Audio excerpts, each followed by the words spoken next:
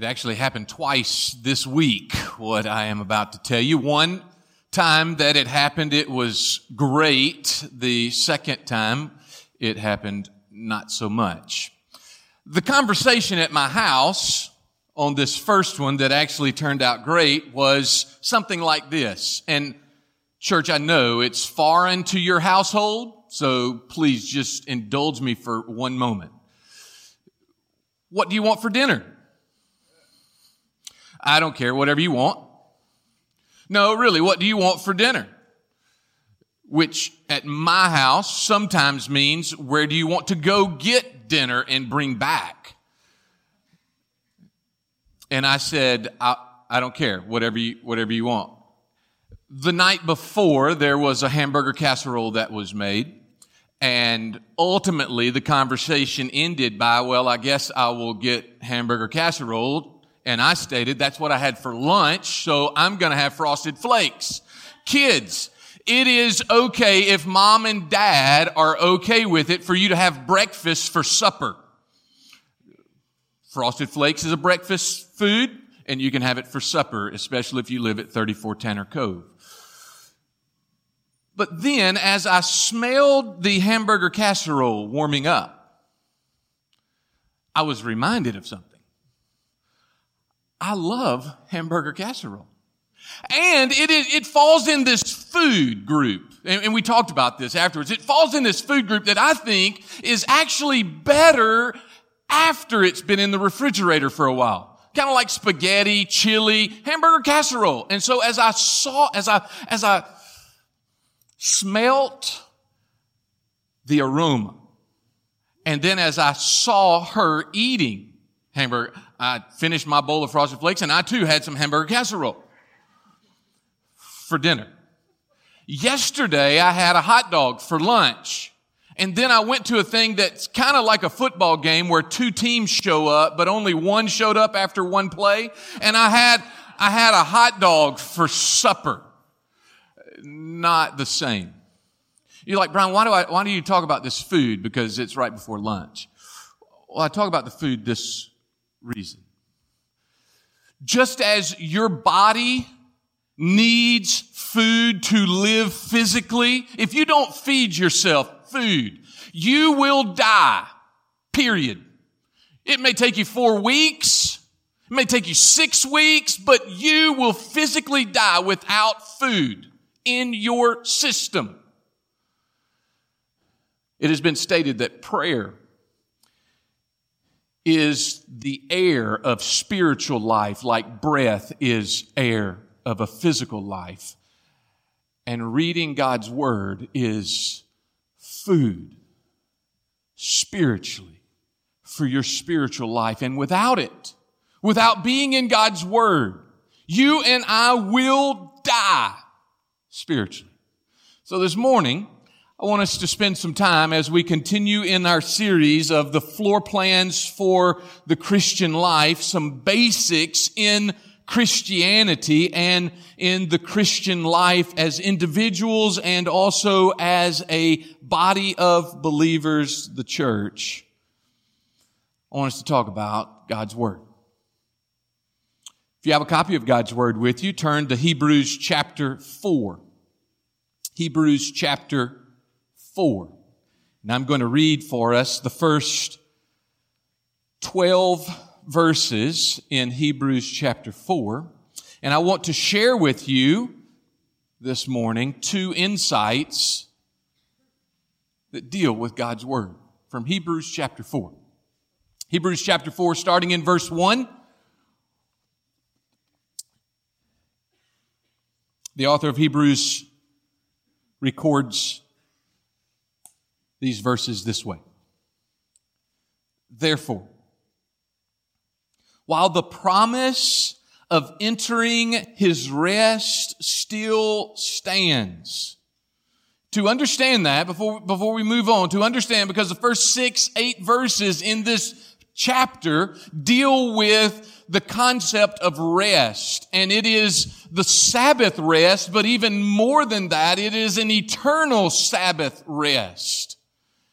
And the author of Hebrews has already begun an argument in chapter 3 of Hebrews dealing with this rest, and he is going to close the argument here in chapter 4, the first few verses, but it deals with an eternal Sabbath rest. While entering his rest still stands, let us fear, lest any of you should seem to have failed to reach it. For good news, for gospel, for euangelion is the Greek word. For good news came to us, just as to them. But the message they heard did not benefit them, because they were not united by faith with those who listened. For we, who have believed, enter that rest. Just as he said, as I swore in my wrath, they shall not enter my rest. Although his works were finished, speaking of God's works, although his works were finished from the foundation of the world.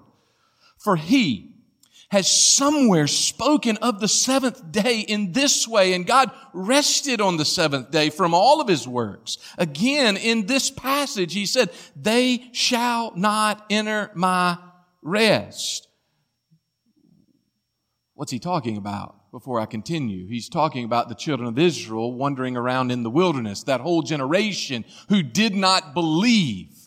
And because of their unbelief, because of that unbelief, he would not allow them into Canaan, into the promised land. They would not receive that physical rest. And for 40 years, there was funeral after funeral after funeral, because a whole generation did not believe. Since therefore, verse 6 states, since therefore it remains for some to enter it, and those who formerly received the good news, the gospel, they failed to enter because of disobedience. Again, he appoints a certain day, today, saying through David so long afterward in the words already quoted, today. If you hear his voice, do not harden your hearts. For if Joshua had given them rest, God would not have spoken of another day later on. So then, there remains a Sabbath rest for the people of God. For whoever has entered God's rest has also rested from his works as God did from his. Let us therefore, verse 11, let us therefore strive to enter that rest, so that no one may fall by the same sort of disobedience. And listen to this last verse. For the word of God is living. Maybe your translation that you are reading states, for the word of God is quick. But the word of God is living and active. It's sharper than any two-edged sword, piercing to the division of soul and of spirit, of joints and marrow, and discerning the thoughts and intentions of the heart. Let me read that last verse in the paragraph in verse 13. I don't know if it'll be on the screen. And no creature is hidden from his sight, but all are naked and exposed to the eyes of him whom we must give account. Heavenly Father, over these next few moments, I pray that you would draw us close. God, this is your word. You have given us this word. Lord, it is good news. May we see that. Father, in seeing that great news, may our actions, our thoughts, our words, may they be pleasing to you. So God, speak. Draw us close, I pray in Christ's name. Amen. stated for you that two insights dealing with this Word of God. The Word of God is good news.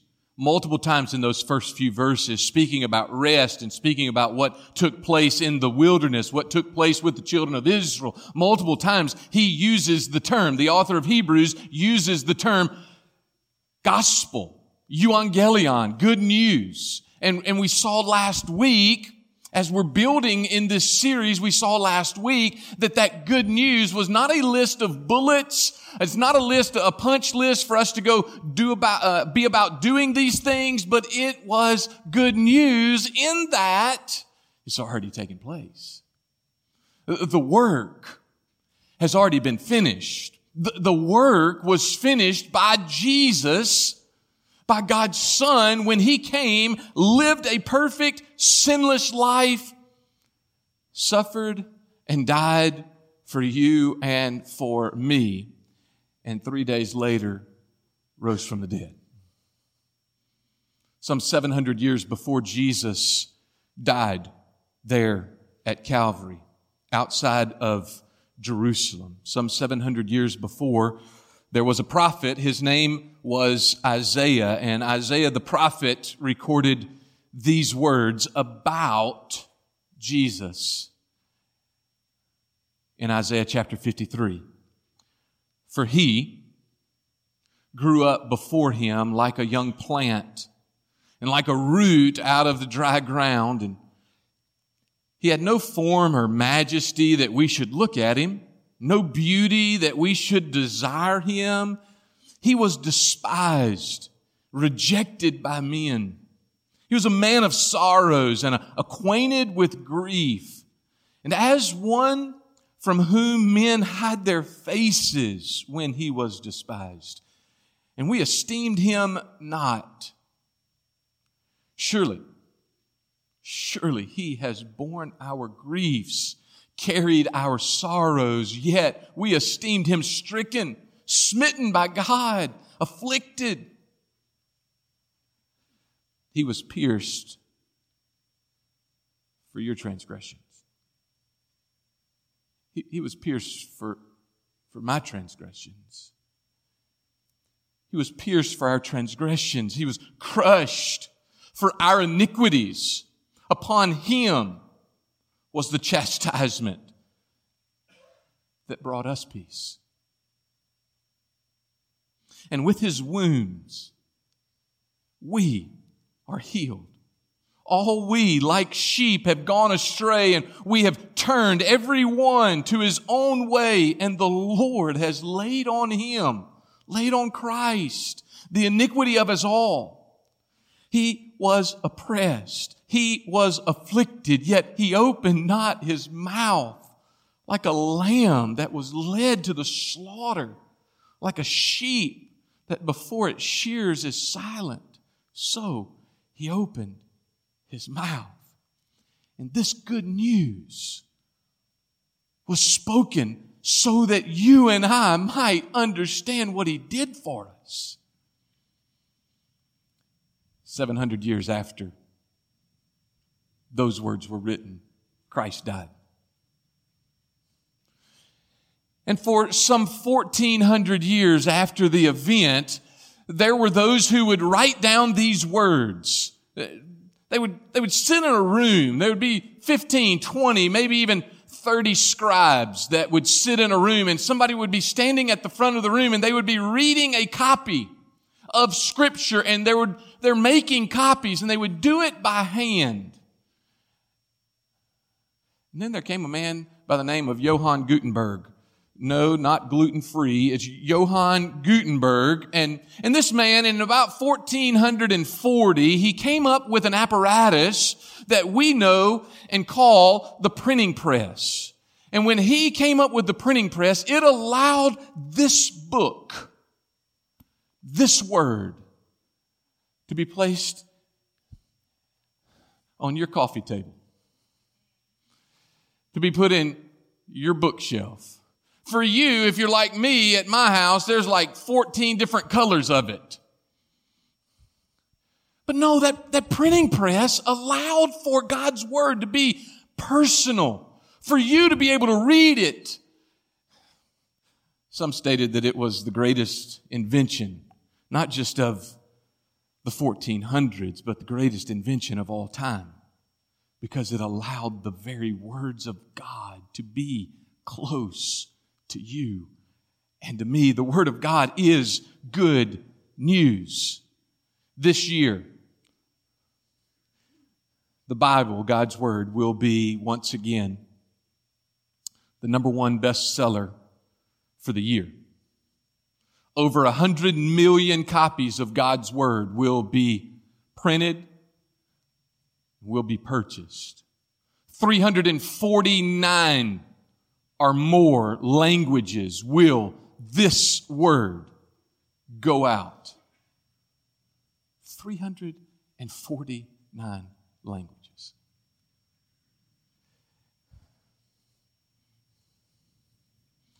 This is good news. And it is good news not because some 66 books were written by men, but it is good news because one God wrote what He had done for all of mankind. From Genesis to Revelation, there is one theme, and it is all pointed toward or pointed from the cross of Calvary. That was all done for you and for me. The Word of God is good news. But not only do we see in this insight that the Word of God is good news, but we see a second insight of this truth. The Word of God is given for us to know God. Look there at verse number 12. The Word of God is living. The Word of God is active. The Word of God is sharper than any two-edged sword. The Word of God is piercing to the division of soul and spirit. The Word of God is piercing to the division of joints and marrows. The Word of God is discerning the thoughts and the intentions of the heart. For one reason, so you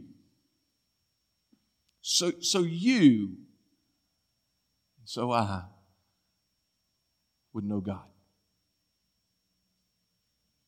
From Genesis chapter 1 all the way through the end of the Old Testament in Malachi, from Matthew chapter 1 all the way through the end of Revelation in the New Testament, it is all for one reason, so you and I would know God. And this Word, this Scripture, over and over and over again speaks of, and the Lord said, and the Lord said, and the Lord said. Hundreds upon hundreds of times. It is all what the Lord has said and all that the Lord has done.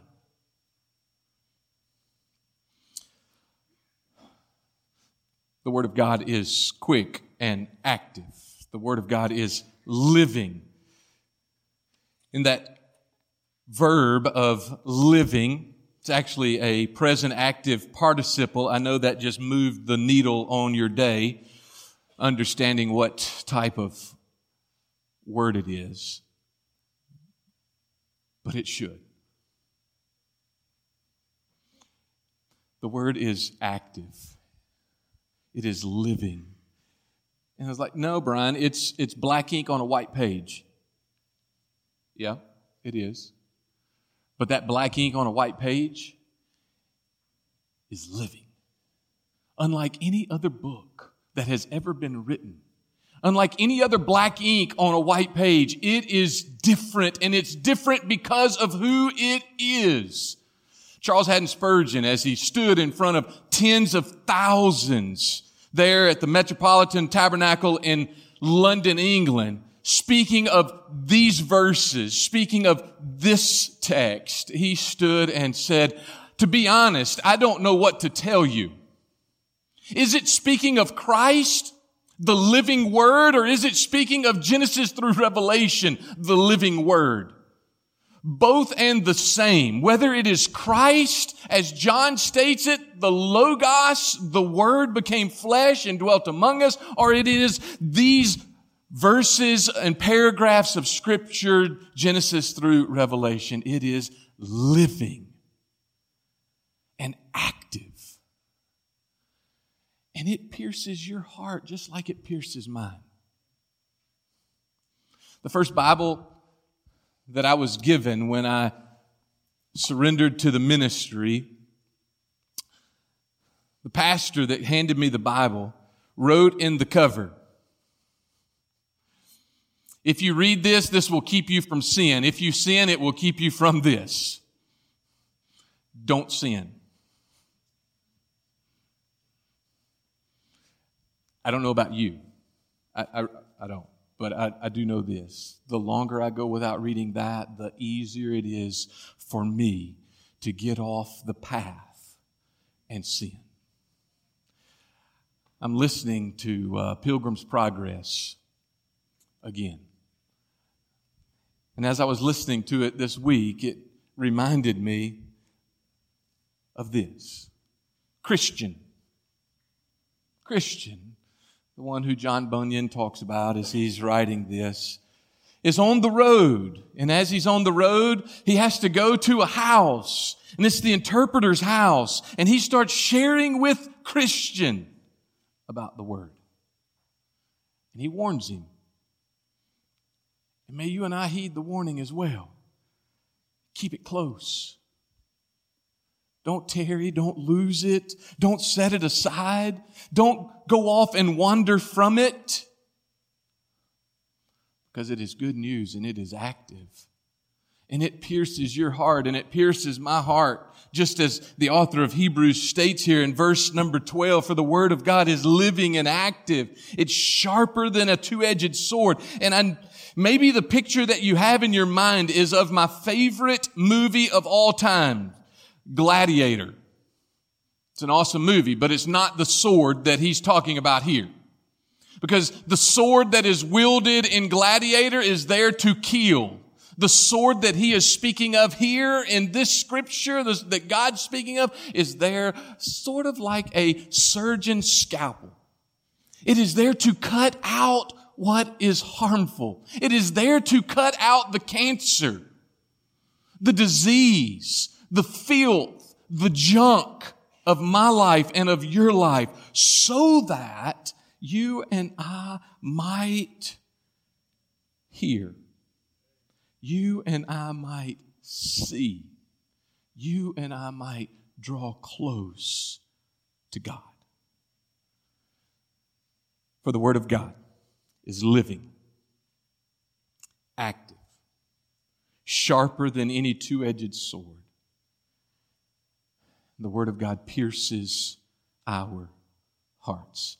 The former pastor of Bellevue Baptist Church, R.G. Lee, stated these words: "Enemy noise has not silenced one of Scripture's warnings. Enemy's black smoke has not dimmed one of Scripture's and God's Word's bright hope.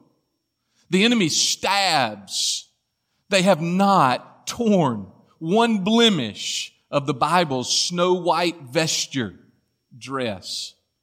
Infidel ink has not diluted one drop of its honey. The enemy has not plucked one petal from the rose of Sharon or polluted one breath from the fragrance of its perfume. Omnipotence has felt no strain. Eternity has not lost one moment, and God is still on His throne. The Word of God endures forever." This Word is active. It is alive, but this Word also works. Do you see the word there for active? It is our word for energy, and there is more action and more work. It is moving and working more than the Energizer Bunny ever thought of with its battery power. It is the Word of the living God, and it is working to bring about His end. His end for your life, His end for our lives, His end for all of history, for all of creation. God's Word cuts. It is working. Before I close, let me share with you one more quote. Maybe you have heard of a man by the name of George Mueller. George Mueller was a man of God's Word, and he was a man of prayer. George Mueller had thousands of orphans that came through his home, through his orphanage, and he never asked anyone for anything to meet the need. But he did ask one person all the time: God. Every need that he had, whether it was food for the kids, whether it was clothes, whether it was money to bring in this, that, or the other, he always asked God to meet the need. George Mueller lived in Bristol, England, and if you want to get an exciting book, here's what the commentator stated. Read this book, The Bibliography of Mueller of Bristol. And here's what he said. Oh, would to God that I had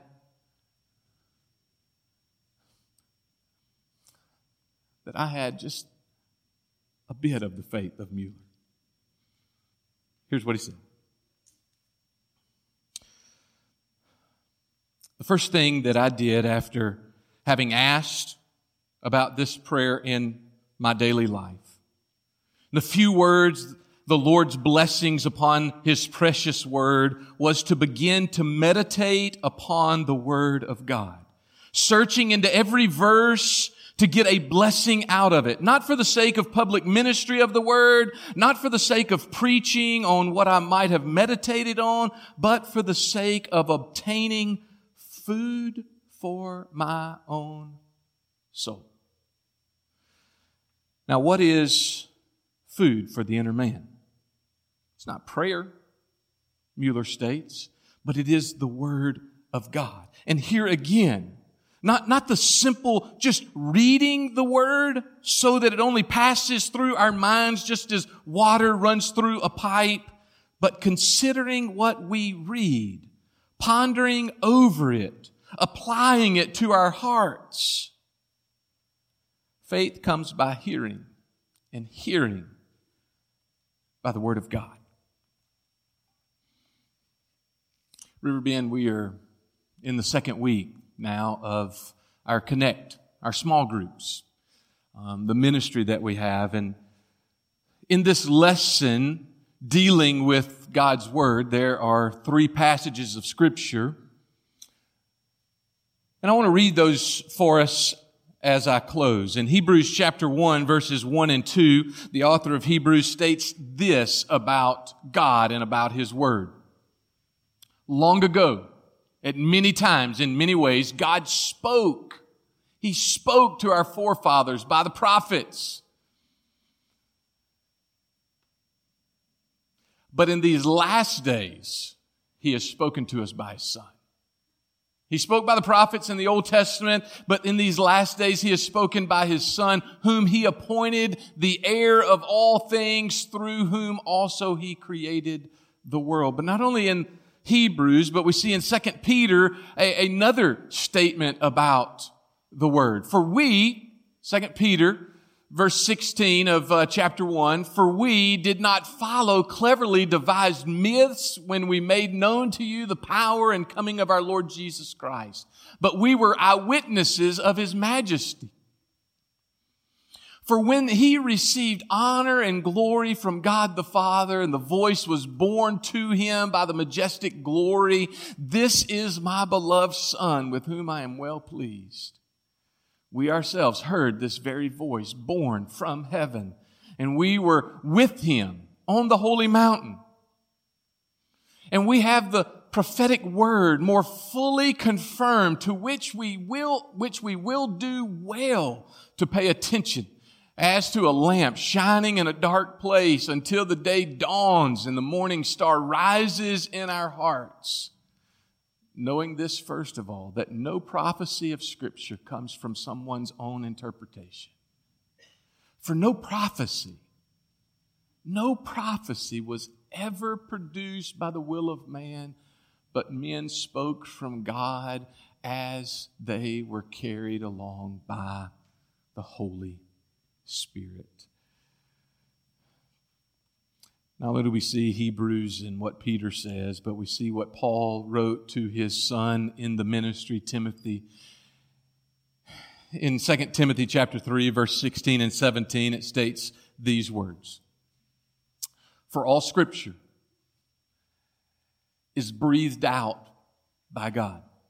It's profitable for teaching, for reproof, for correction, for training in righteousness, that the man of God may be complete, equipped for every good work. I told you at the beginning that if you were to come to 34 Tanner Cove, pretty much on every piece of furniture there would probably be something that looks similar to this right here. It's really not helping us if all it does is hold down the table. It's really not helping us if all it does is help brighten up the bookshelf because of the color that it's bound in. Sir, ma'am, it only helps you and it only helps me when we digest it, when we chew on the meat that is in it, when we drink of the milk that is in it, when we see, like the psalmist stated in Psalm 119, verse 103, that this, His words, His precepts, His commandments, His statutes, this is sweeter than honey of the honeycomb. How long has it been since you opened God's Word and read what He had for you? Has it been a week? Was the last time that you took in God's Word was when you sat in a black chair in this room last Sunday? Has it been a couple of weeks? A couple of months?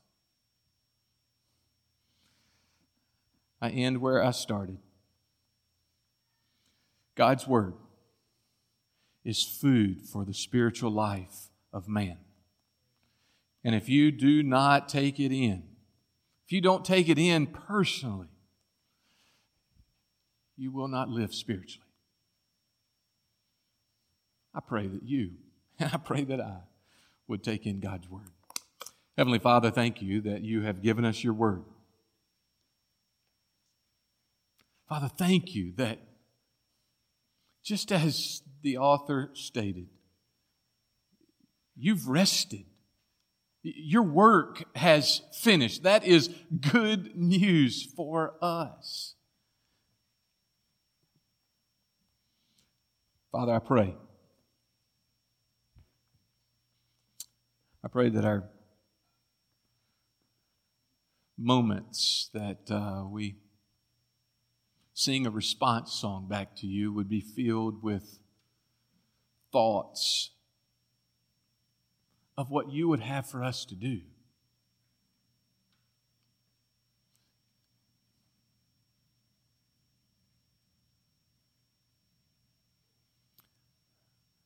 Father, we're yours. For those of us who have bowed the knee, for those of us who have confessed with our mouths that you, Lord Jesus, are Lord of our lives, we're yours. God, would you speak into our lives? God, from your word, what you desire for us to be about.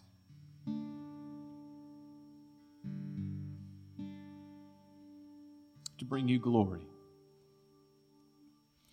Church, we're about to stand and we're about to sing. It's something we call a response song.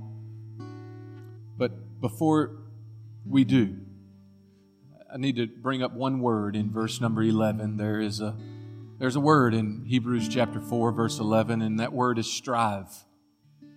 You and I don't work for our salvation. That work is already done.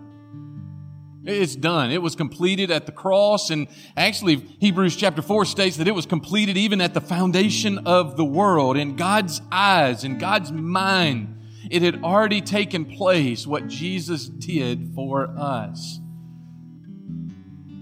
But we're here right now. We're here right now. And the statement is strive. There are some things that God wants you to do. He wants you to be about the work that He's called us to. So as Alex and the worship team leads us, ask Him, Lord, what do you want me to be about?